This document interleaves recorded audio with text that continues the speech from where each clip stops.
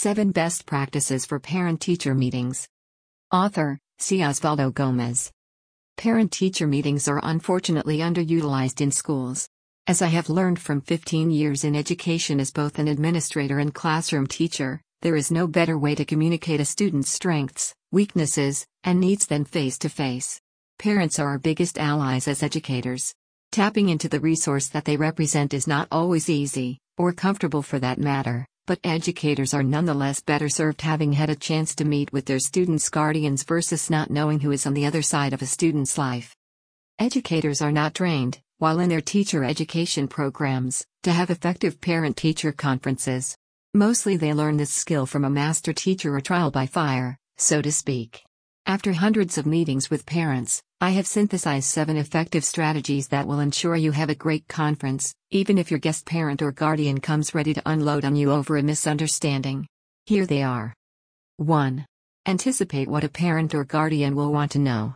Review email communications, notes you may have made in a telephone log, concerns they may have voiced to other educators while you sat listening in a more involved meeting, such as those for special education students, etc. By thinking ahead of what a parent or guardian might want to know, you are minimizing the surprise and looking unprepared factor. 2.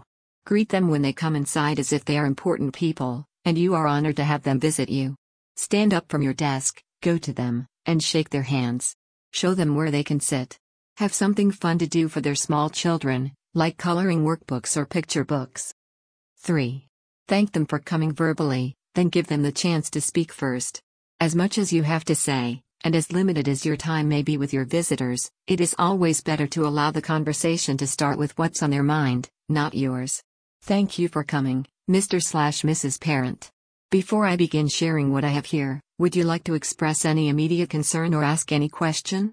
Listen attentively to anything they say after you cue them, and nod your head to signify that you are following them. 4. Do not show student work, or anything done poorly to defend yourself or your teaching if you are being challenged from the get-go. Instead, explain to the guardian first that you are sorry about how they feel, and state that all you desire is for their child to be successful in your class. Show and tell how you make your class student-friendly, for example, by posting class expectations, having an absent bin where students can go find work they missed the previous day, and how you offer extra credit or mastery learning opportunities for students as a means of lifting their grades. After you have checked this off mentally, you can then begin to tell the parent how their child has taken or not taken the chances you have given all students to pass your class with a C or better. 5. Work samples are like pictures, they tell 1,000 words.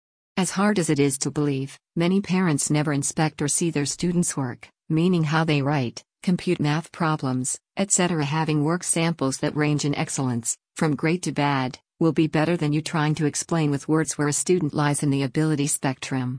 Use these work samples to answer or address questions. They can be used, for example, to showcase where a student struggles, where their strengths can be found, and why your recommendations are logical. 6. Gradebook summary.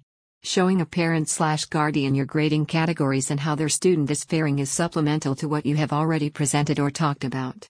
The summary should be in alignment with your previous comments. So be sure you have not overstated something or exaggerated.